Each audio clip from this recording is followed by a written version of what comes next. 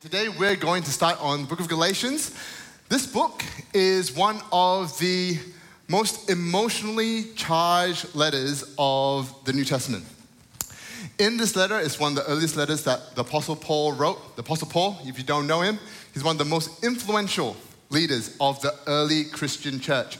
A lot of what we understand about the Christian faith and who Jesus is from him. And he, when he writes this letter to the Galatian churches, Galatia is a region. It's not a city, it's a region, quite a large region actually. And he planted a number of churches in this region. And so this letter that he's sending to them that we're going to read would have been read out to these churches in this region.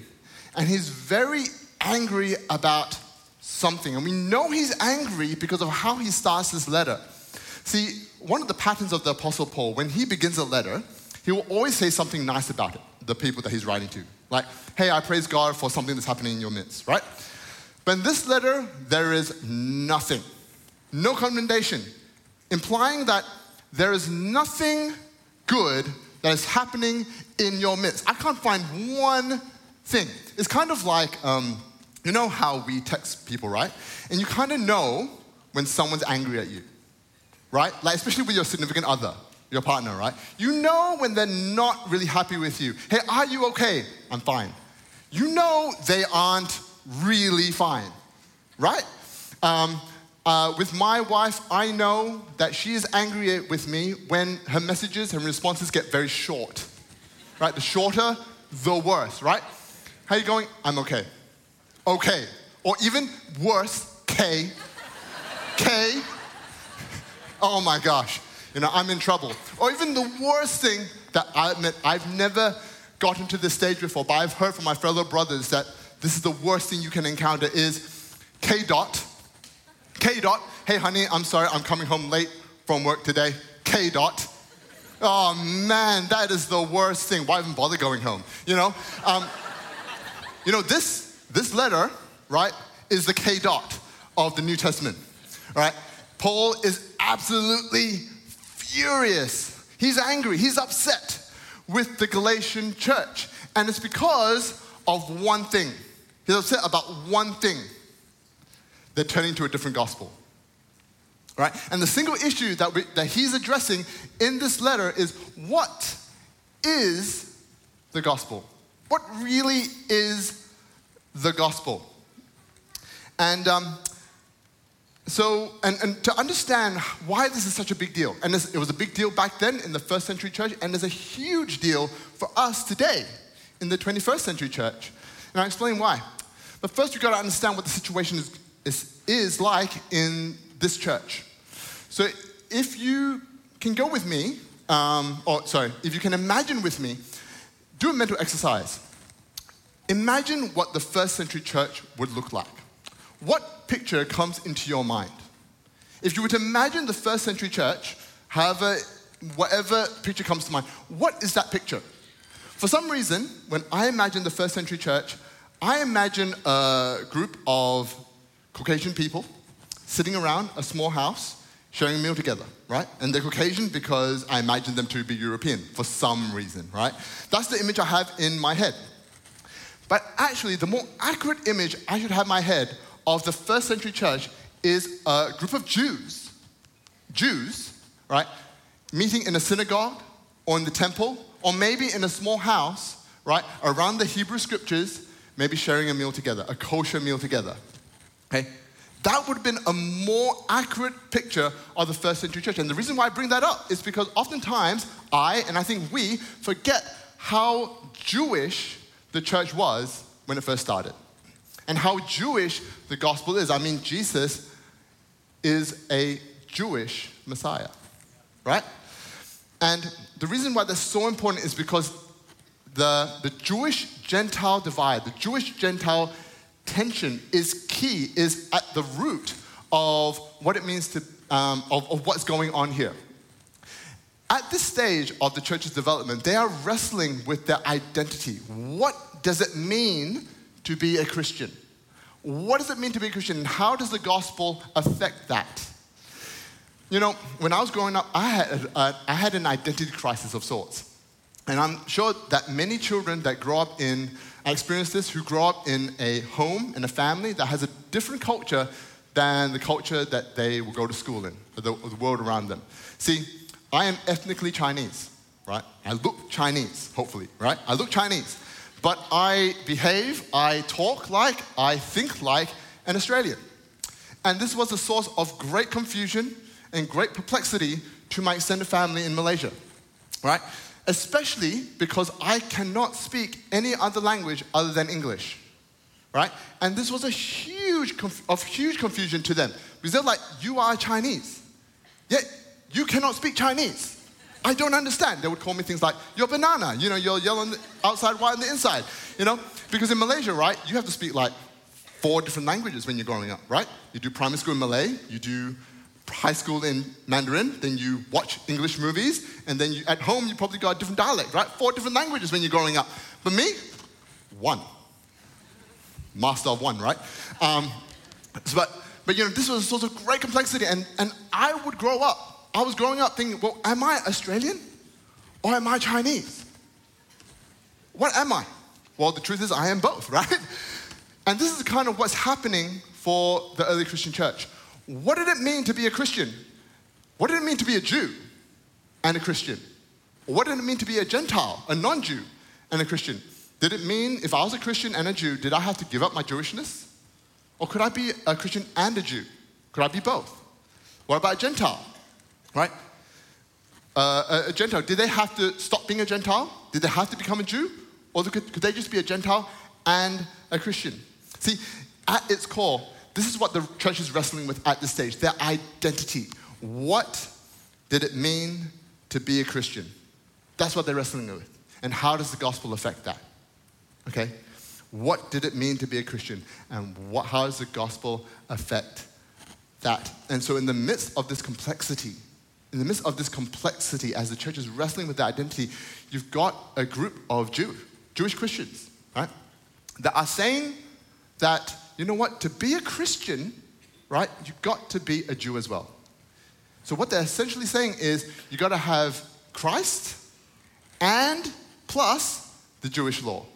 So for Gentile Christians, which the book of the Galatian churches are probably made out of, they're probably made out of predominantly Gentile Christians.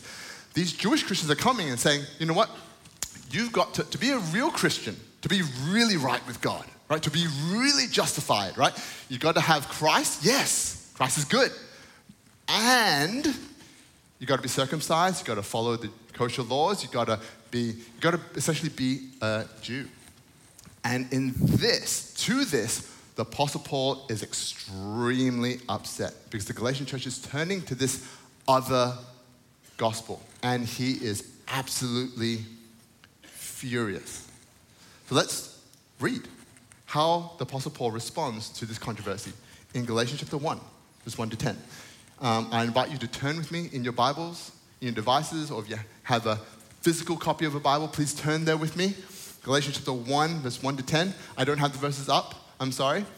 But if you don't have a Bible, just nudge your neighbor. I'm sure they will have one. They're willing to share with you. Okay? Okay, Galatians chapter 1, verse 1 to 10. Paul, an apostle, sent not from men, nor by a man, but by Jesus Christ and God the Father, who raised him from the dead, and all the brothers and sisters with me, to the churches in Galatia. Grace and peace to you from God our Father and the Lord Jesus Christ, who gave himself for our sins to rescue us from the present evil age, according to the will of our God and Father, to whom be glory forever and ever. Amen. I'm astonished that you are so quickly deserting the one who called you to live in the grace of Christ and are turning to a different gospel, which is really no gospel at all.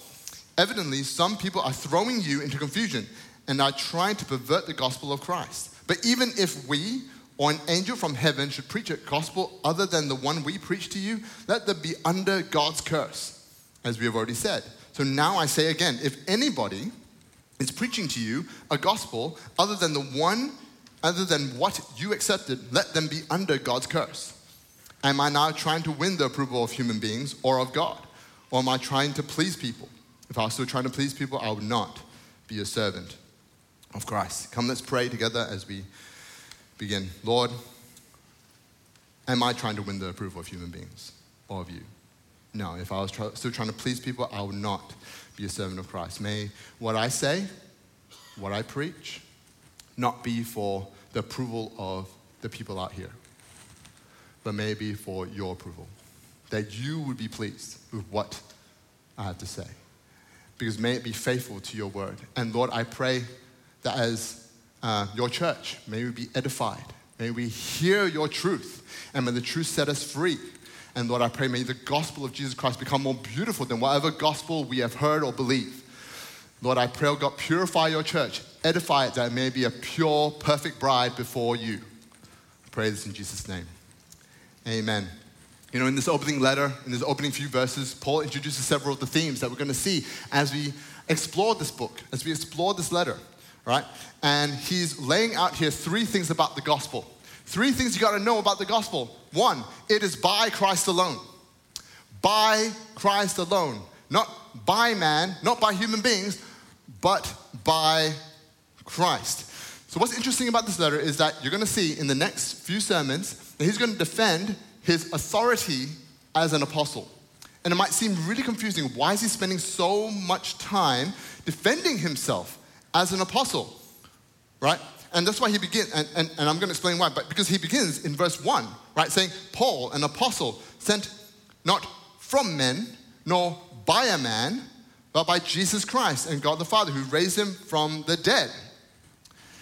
The word apostle means messenger, or one sent on a mission. Now, if you're a messenger, the validity or the credibility of your message depends on who sent you, right? Who's the source of your message, right? That gives credence to and authority to your message. And so what was happening here is that these group of Jewish Christians, let's call them Judaizers, right? Judaizers were possibly claiming that, hey, Paul, he was sent by the Jerusalem apostles. You know, the big guys, the big guns. Peter, who was very close to Jesus, and James, the brother of Jesus. You can't get any more close to Jesus than that, right? He's sent by them. Right? He's just an apostle of the Jerusalem church, of the Jerusalem apostles. And what Paul has done to you Galatians is given you step 1. He's given you gospel 101, Christianity 101. But we've got the true gospel. We're giving you Christianity 102. It's what he missed out. It's what he's trimmed away, right? And we're giving you the full gospel, all right? And that's why Paul is so adamant. Right out of the gate, he's saying, no, I'm not sent by anyone. No man, no council, no church. I was sent by one person. His name is Jesus Christ. My gospel that I'm giving to you, that I gave to you, Galatia, is directly from Jesus Christ. Why is this a big deal? How is this relevant to us? Well, you see, we naturally have a tendency, whether subconsciously or intentionally, to shape the gospel, to bend it, to twist it, to form it into a form that we are more comfortable with. That's easier to swallow. It's easier, perhaps, even to understand. And that's what the Judaizers were doing, actually. They were shaping the gospel message into something that made more sense and that they were more comfortable with. Because remember, right, at this stage, the church is predominantly, a lot of them are Jews. A lot of them are Jews, right? And so it's far easier for the church at this point to just say, you know what, Gentiles, you just got to become Jews. Because you know what, to become a Gentile, to become a Jew, if you are a Gentile, right, in Judaism, you would need to be baptized into Judaism. You would need to essentially become a Jew.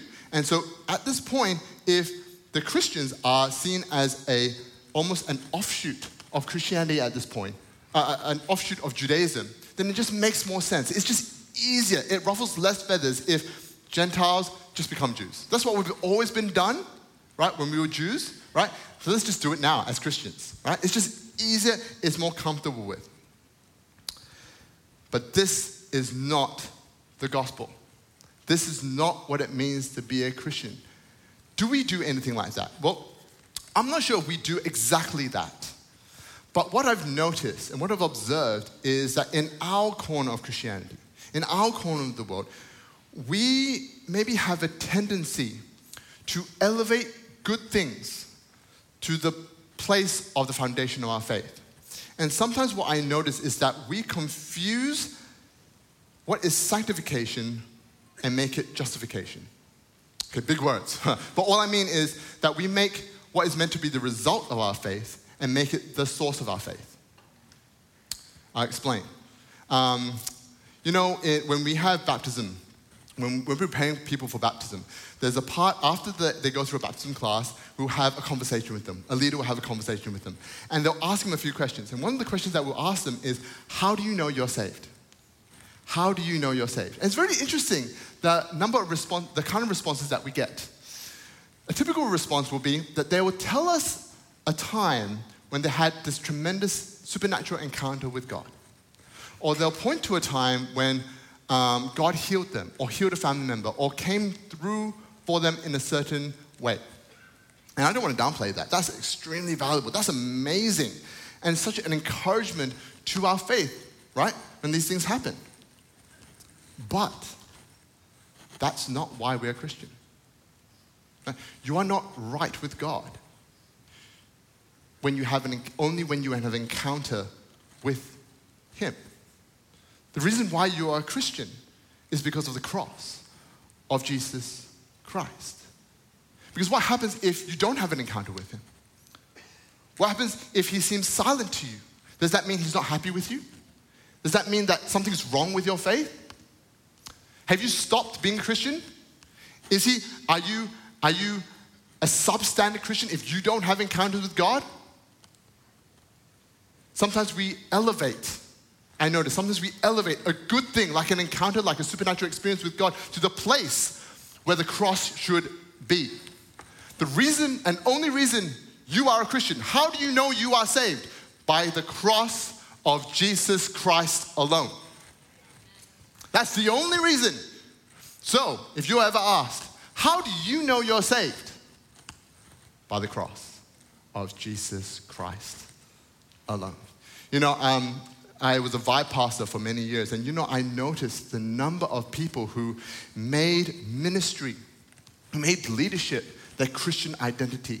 If you were to ask, how do you know you're saved? They'll go, oh, Jesus Christ, obviously.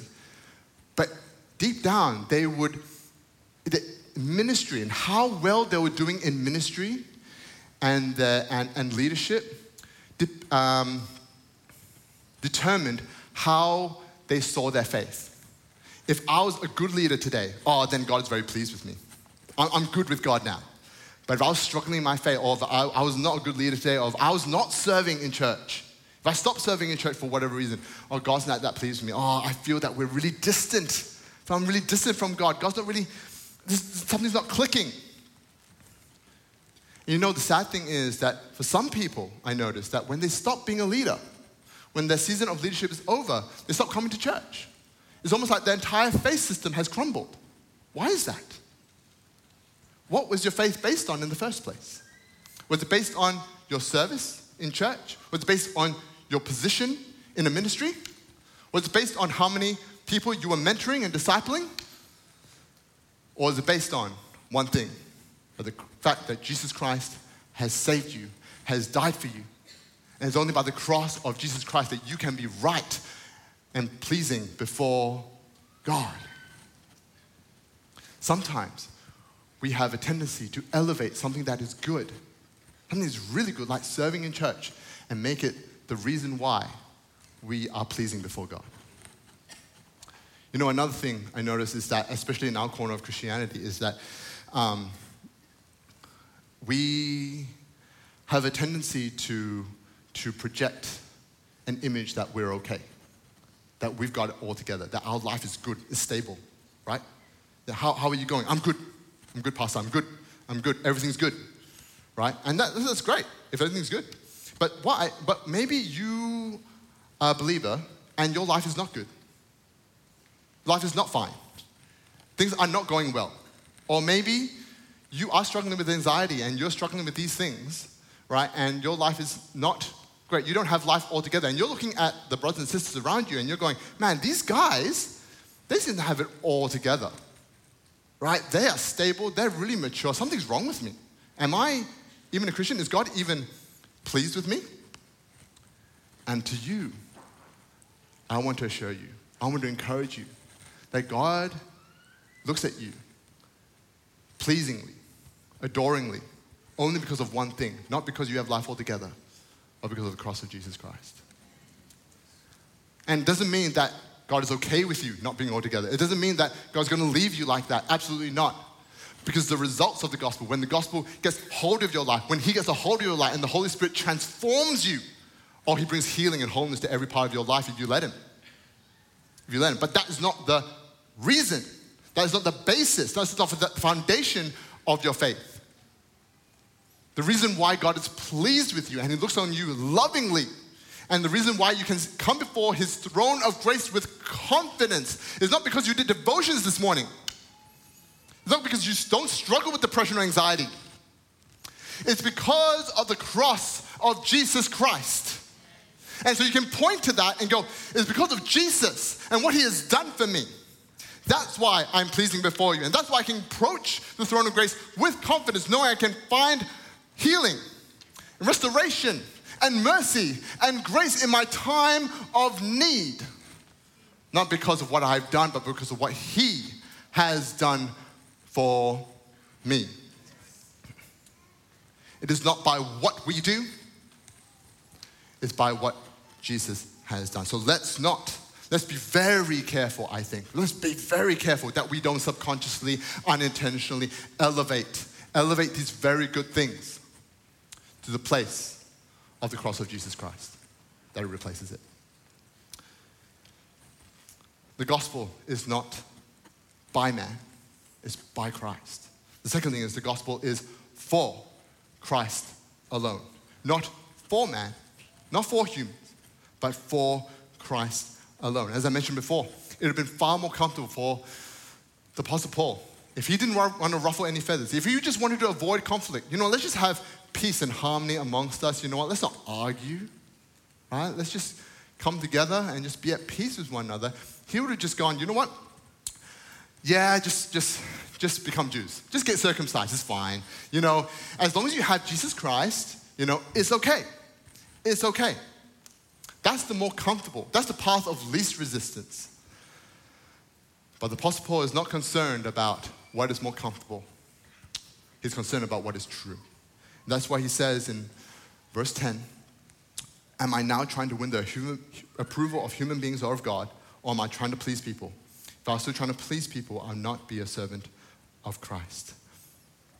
Paul wasn't concerned about what was simpler to understand or more acceptable for people to hear. You see, it's going to be difficult to be a carrier of the gospel of Jesus Christ if we are also concerned about what people think of us. Because the tendency and the lure will be for us to dial back the gospel, to trim down the sharp edges of the gospel. Because you see, the gospel, the true gospel, will both lift you up and cut you down. It will both be so encouraging. It will be the greatest news you've ever heard, but it will also cut at the deepest parts of you. Beware of any gospel that only lifts you up without confronting your deepest sins. I love Tim Keller's take on this because, in a recent interview, he commented that the gospel, that the message of today's culture is, and I can resonate with this, is one where it's all about your life is about, your mission in life is about discovering your true identity, who you really are. And the way the way you find your true identity is look within you. Search within you. Through a process of introspection and self-discovery, you can discover who you were really meant to be, your true identity. And when you discover that, whatever it is, you be true to that. You do whatever it takes to be true to that true you, that true identity that you've discovered. And if anyone tells you otherwise, you shut them up. You cancel them out. You tell them, you don't know what you're talking about. Now, I know who I am, right? So I'm going to do me, right? I'm going to be who I am. That's the gospel. That's the message of today's culture. And so one approach that Christians may take and have taken is to, in an effort, I believe, in a good effort to try to reach out and be relevant to this culture, is actually they've tried to lean into this message and go, you know what? God wants to unlock the true you. God's all about that. Your dreams, your visions, God will help you unlock that. God will help you discover your true self. And you know what? You're not that bad. You're not that bad, right? Your sins are bad, but you know what? In Christ, you're not really that bad. So come to God, and He will unlock the true you. Beware of the gospel that only lifts you up without cutting at the deepest parts of you. Because you know what? The gospel confronts this anthem of self-esteem and self-actualization by declaring that our true lives are not found in self-discovery, but in self-denial. It is only by dying to yourself that you actually discover what it truly means to live. So it's not actually by looking into yourself that you find who you are. It's actually by dying to yourself and living for God, then you discover what life is truly meant to be. And life is not about you. It's not about God, about you discovering your visions, your dreams, your calling, about looking to God and working for His dreams, His vision, what He wants to do on this earth. It's not about you. It's taking your eyes off your life and putting it on Him. You know, the gospel of this culture is that you need to achieve your identity. When you discover your identity, you need to work hard at being true to it. Only in Christianity will you receive your identity by Christ, in Christ. Will He give you your identity? You don't need to work for it. You don't need to claim it. You don't need to hold on to it. He gives it to you. That's the gospel, but it only comes when you deny yourself and pick up your cross and follow Him. The true gospel will confront us, and beware of any gospel that only lifts you up without confronting your sin. So I've spoken a lot about what the gospel is not, but what is the gospel actually, right? And some of you might be thinking in your head or in your hearts that, you know what, Amos, you are a stickler for the rules. You're being very academic.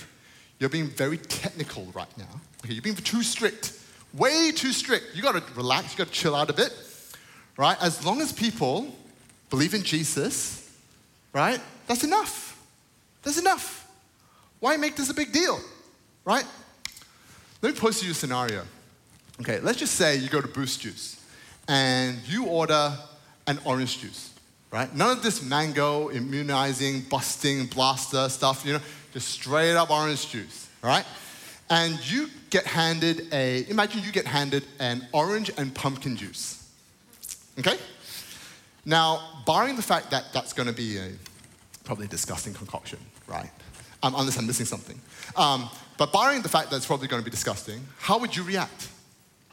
Would you be satisfied with your order? My guess is that you'd probably complain, right? And you'd go, hey, this is not what I ordered, right? Now, the server could just as well turn to you and go, hey, I don't understand. I actually gave you orange juice. It's in there. I gave you orange juice. The orange juice is in there. I just chucked some other stuff as well. In fact, you're welcome. I give you something a bit extra, but free of charge, on the house, right? You should be paying me, but it's all good, right? Now, would you be happy with their response? Would you be happy with that response? Of course not, because that's not how it works, right? The moment you add anything to the orange juice that isn't orange juice, it ceases to be orange juice. Yeah? Is that too complicated? Of course not, because we understand that. The moment you add anything to the gospel, it ceases to be the true gospel. It is no gospel at all. And that's what the Galatian church was turning to. That's what the Judaizers were teaching. That, you know what? Paul, he gave you gospel 101. He gave you a trimmed down, diluted gospel. We're giving you the true gospel. But the gospel was no gospel at all. It was Jesus Christ plus law. You got to believe in Jesus plus you got to do all this stuff. You got to be circumcised. You got to obey the Jewish laws and all the customs and all that stuff. But this was no gospel at all. And so even if you, me, Pastor Benny, even if an angel should materialize before your very eyes in blazing white, take the headset off me and go, Moss, I've got it from here, and preach to you a different gospel than the one that we've received in scriptures, you should exorcise that demon and send it straight back to hell. That is what he's saying here in verse 8 to 9. Even if an angel should preach to you a different gospel than the one that you have received from me, let him be anathema. Let that be damned to hell. Be damned to hell. Not because we hate them, not because I'm not being crude here. That's literally what it means. Why? Because that's where no gospel leads you. To destruction, to separation from God, to hell. So is this serious? Oh, absolutely. Our eternal lives depend on it. That's why the Apostle Paul is so up in arms. That's why he's so furious. That's why he's preaching this so strongly. Because they need to know what the gospel really is. What does it mean to be a Christian? It doesn't mean that you add anything to the gospel of Jesus Christ. The moment you add anything to the cross, it ceases from being the true gospel. You know, one of the very popular, very prevalent examples is the prosperity gospel. I'm sure many of us are familiar with that. The gospel of health, wealth, and success. And the reason why this gospel is no gospel at all is not because it's lying to you. It's not just because this gospel is all about, you know what, when you come to Christ, he's going to give you a new car, he's going to give you a better job, he's going to give you a bigger house, right? It's not just because it's a lie. It's because it takes your eyes off the cross of Jesus Christ and places it on you.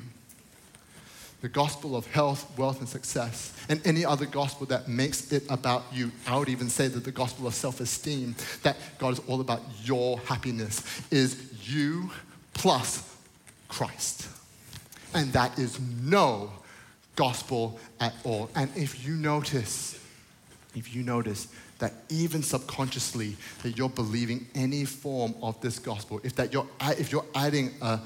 the faint lines of a plus sign are beginning to form next to the cross of Jesus Christ, let's repent. Let's turn back to the true gospel. So what is the true gospel? Well, I think that's what the series is all about. That's what this letter is all about, is unpacking what the true gospel is. But we get a glimpse of it. We get a simple statement, and a good starting point, I believe, is in verse 3 to 5. And actually, what I want to do is I just want to end with just a very brief meditation on what the gospel is in verse 3 to 5. It says, grace and peace to you from God our Father and the Lord Jesus Christ, who gave himself for our sins to rescue us from the present evil age, according to the will of our God and Father, to whom be glory forever and ever. Amen. This is not just an obligatory, polite greeting to start his letter. This is the gospel. This is the good news. Grace. Grace. This gospel. Faith in Christ is not because of what you did. It's because of what Christ has done for you. It's only by grace you have been saved through faith. You can't do anything. It's only by grace of God that you have faith to believe in him, that you are saved. Grace and peace. If grace is the cause of salvation, of justification, then peace is the result. It's the gospel of peace. Not only are we made right with God, our Creator, not only can we come before him and know that we are pleasing before him, but he also, what the gospel does, if we let it, is it mends and brings peace to our relationships with one another. Because what the gospel does, if we let it, by the power of the Spirit, it transforms us and removes all the things that causes quarrels, conflicts, wars, strifes, and brings peace and harmony and wholeness to our relationships with one another. It's the gospel of peace. Grace and peace to you from God, our Father. God, our Father. He is our Father, meaning that we are his sons and daughters. Sons and daughters of the Most High King. If we actually just meditate on that, if we just let that sink in, man, that's your identity. You are a son. You're not a servant. Not just a servant. You're a son and daughter of the Most High King. And he has redeemed you to your rightful place as kings and queens to rule with the King of Kings and Lord of Lords. That is your rightful place. And today, he is training us how to rule. He's training us by the power of the Spirit to how to rule and be kings and queens in his kingdom. And the Lord Jesus Christ, the gospel brings freedom. Freedom, but not just to do what we want, but freedom to submit to our King and our Lord and our Master, the Lord Jesus Christ. Gospel is about making us and allowing us to submit to the Lord Jesus Christ, who gave himself for our sins and to rescue us from the present evil age. Gospel tells us that we are saved. We are saved. From what? From what? Some of you, you've gone through some stuff in your life, and you know firsthand that God has saved you from something. God has saved you from a life of self-destruction, of conflict, that he's mended your relationship with your family. He has literally saved you from something, from a life that is not worth living. But for many of us, we don't feel that at all. But the truth is that we have been saved. We've been saved from what? From this present evil age, from a way of life that ultimately leads to destruction and death, that leads to hurt and pain. But it's so interesting that he saves us not by taking us out of the world, but by putting himself in. He saves us not by taking us out of the world, but he puts himself in the world, in you, in us. And therefore, we are saved from this present evil age, not because we are absent from the world, but because he is present with us. His presence with us by the power of the Holy Spirit that is here with us now. The danger, I know I'm over time, but the danger is that the gospel doesn't mean anything to us. That it's just words on a page. That the description that I just gave of grace and peace to you from God our Father, Lord Jesus Christ, who gave himself to save us from this present evil age, means nothing to us. That it's just words that we have heard before. And you know what, Pastor, I got that. Let me hear something that I've never heard before. Instead of hearing something you've never heard before, how about you believe and are convicted by the one thing that matters? The gospel, the reason why you are saved, the reason why you are justified before God. And if this one thing convicts you, grabs hold of your life, and is allowed to seep into every part of your life, would it transform you? Would it set you free? Would it change every part of your life and your relationships? Absolutely. You know, the reason why I reckon the church has lost its edge is because the gospel that we believe has lost its edge. Therefore, what do we do, church? What do we do? Do we try to make the gospel, do we try to gloss it up? Do we try to go, wow, the gospel, let's just try to beautify it up a bit. Let's just try to say it in a different way. How about we meditate on what the gospel really is and let that sink in. Let its truth sink in deep. Because maybe the problem is that we haven't really believed the gospel. Maybe we really haven't been convicted by its truth and its reality and its implications for our lives, because if we really were, we would go before God in humility and go, God, I'm a sinner saved by grace. I don't deserve you. I don't deserve to be called a son and daughter of the Most High God. I don't deserve to rule with you, but only by the cross of Jesus Christ. Oh, Jesus, thank you, Lord, for saving me. Thank you, Lord, for justifying me. Thank you, Lord, that I'm pleasing before you. So what we're going to do is we're just going to respond with this song. And so let me pray for you that as we respond to this, that the gospel would sink in. Lord, in this day and age where we have heard maybe the message of Jesus Christ being preached so often that it's become so familiar to us. Oh Lord, I pray that familiarity will not breed contempt. Lord, I pray, oh God, that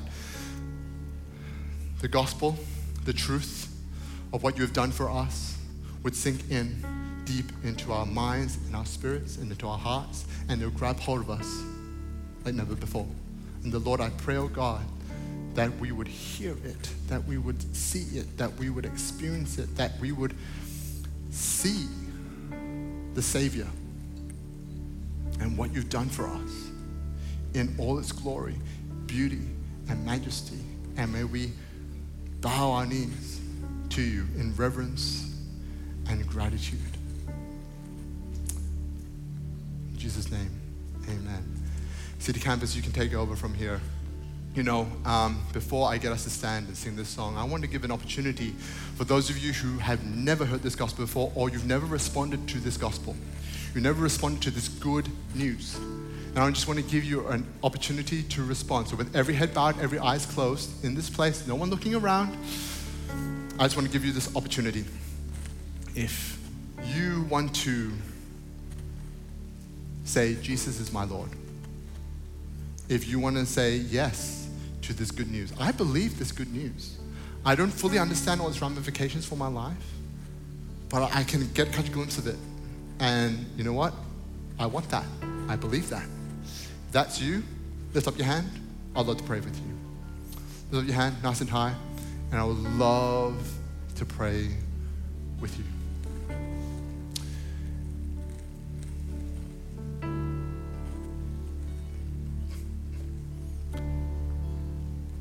If that is you, can you just say this prayer with me? Okay, just follow along with me. Lord Jesus, I am a sinner, but I'm a sinner saved by your grace. And Lord, today I call you my Lord and Master.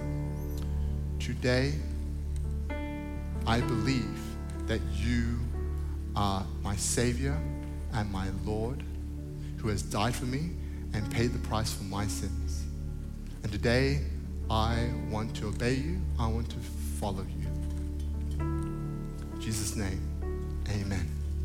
If that is you, if you made that prayer, you prayed that prayer, I would love to chat with you. I'm just going to be up the front here for a few moments after service, and I would love to have a chat with you. Truly, truly. But the rest of us, can we stand to our feet? And let us sing the song in response.